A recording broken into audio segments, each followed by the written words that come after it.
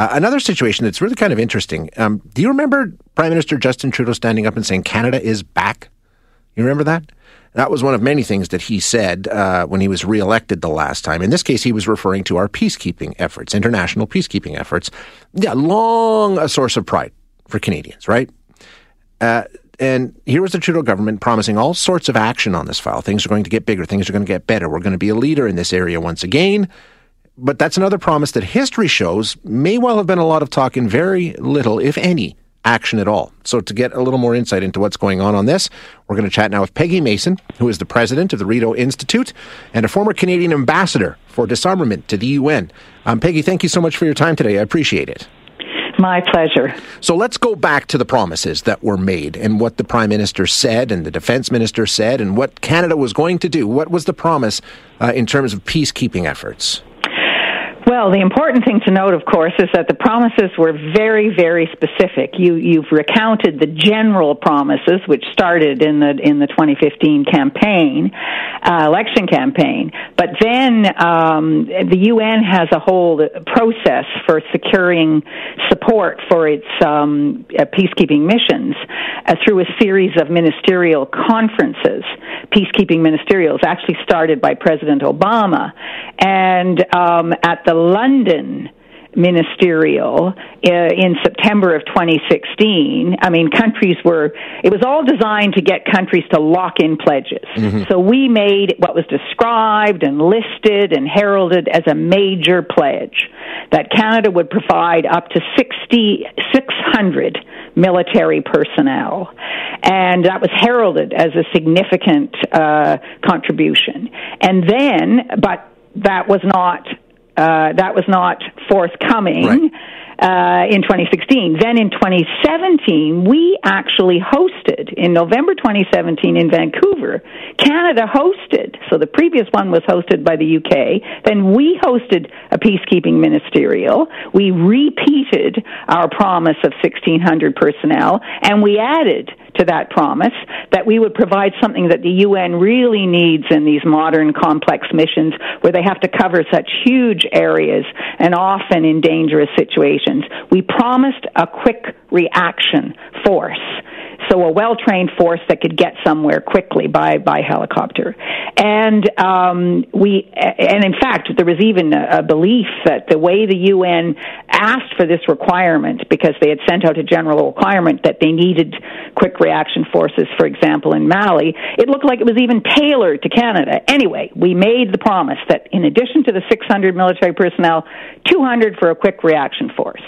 Okay, there's lots of other things we promised too, which we can talk about. But the bottom line is that has not been forthcoming to this day. And we're talking about years after the fact. You know, these promises were made and we still haven't actually followed through on them.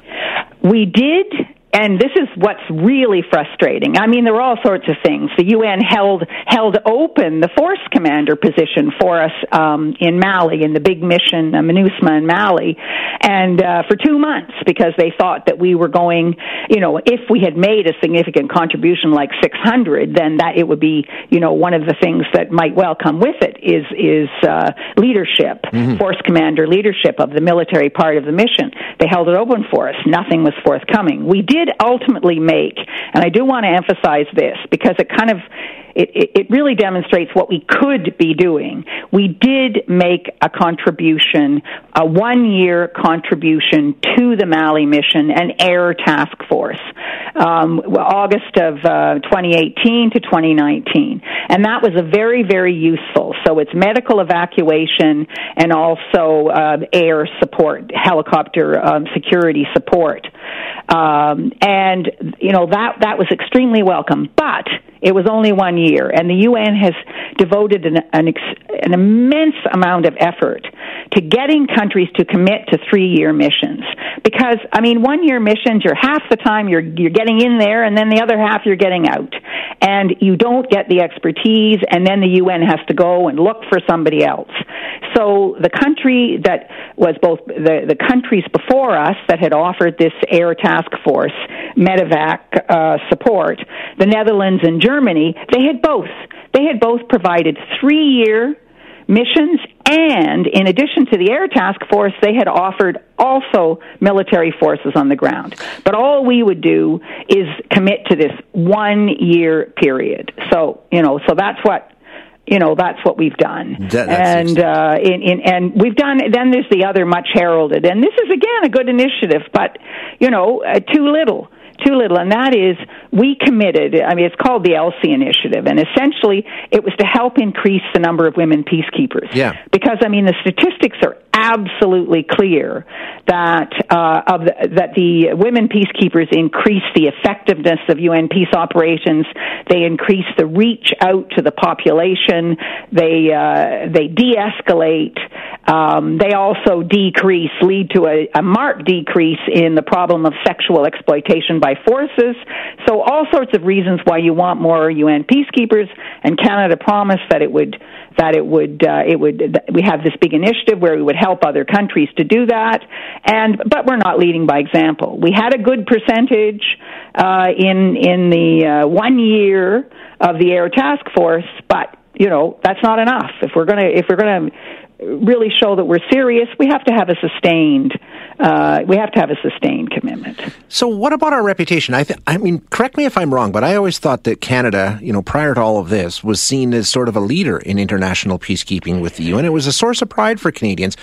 Am I wrong? And where do we stand now? Well, and in fact, it still is a source because many Canadians don't realize, just how little we're doing now. Yes, up until 1995, we had consistently provided 10% of overall peacekeeping forces, with our high in 1993 in 1 year 3,300 military. So yes, we were seen as an extremely reliable and important contributor to UN peacekeeping, and we often had the force commander position in the mission and so on. So no, that reputation was well deserved. But basically from 1995 onward, we started to focus much more on providing forces to NATO-led missions and much less to UN missions, and then that accelerated. The decline continued and accelerated under the Harper government, when, of course, we had all those forces in the counterinsurgency mission in Afghanistan,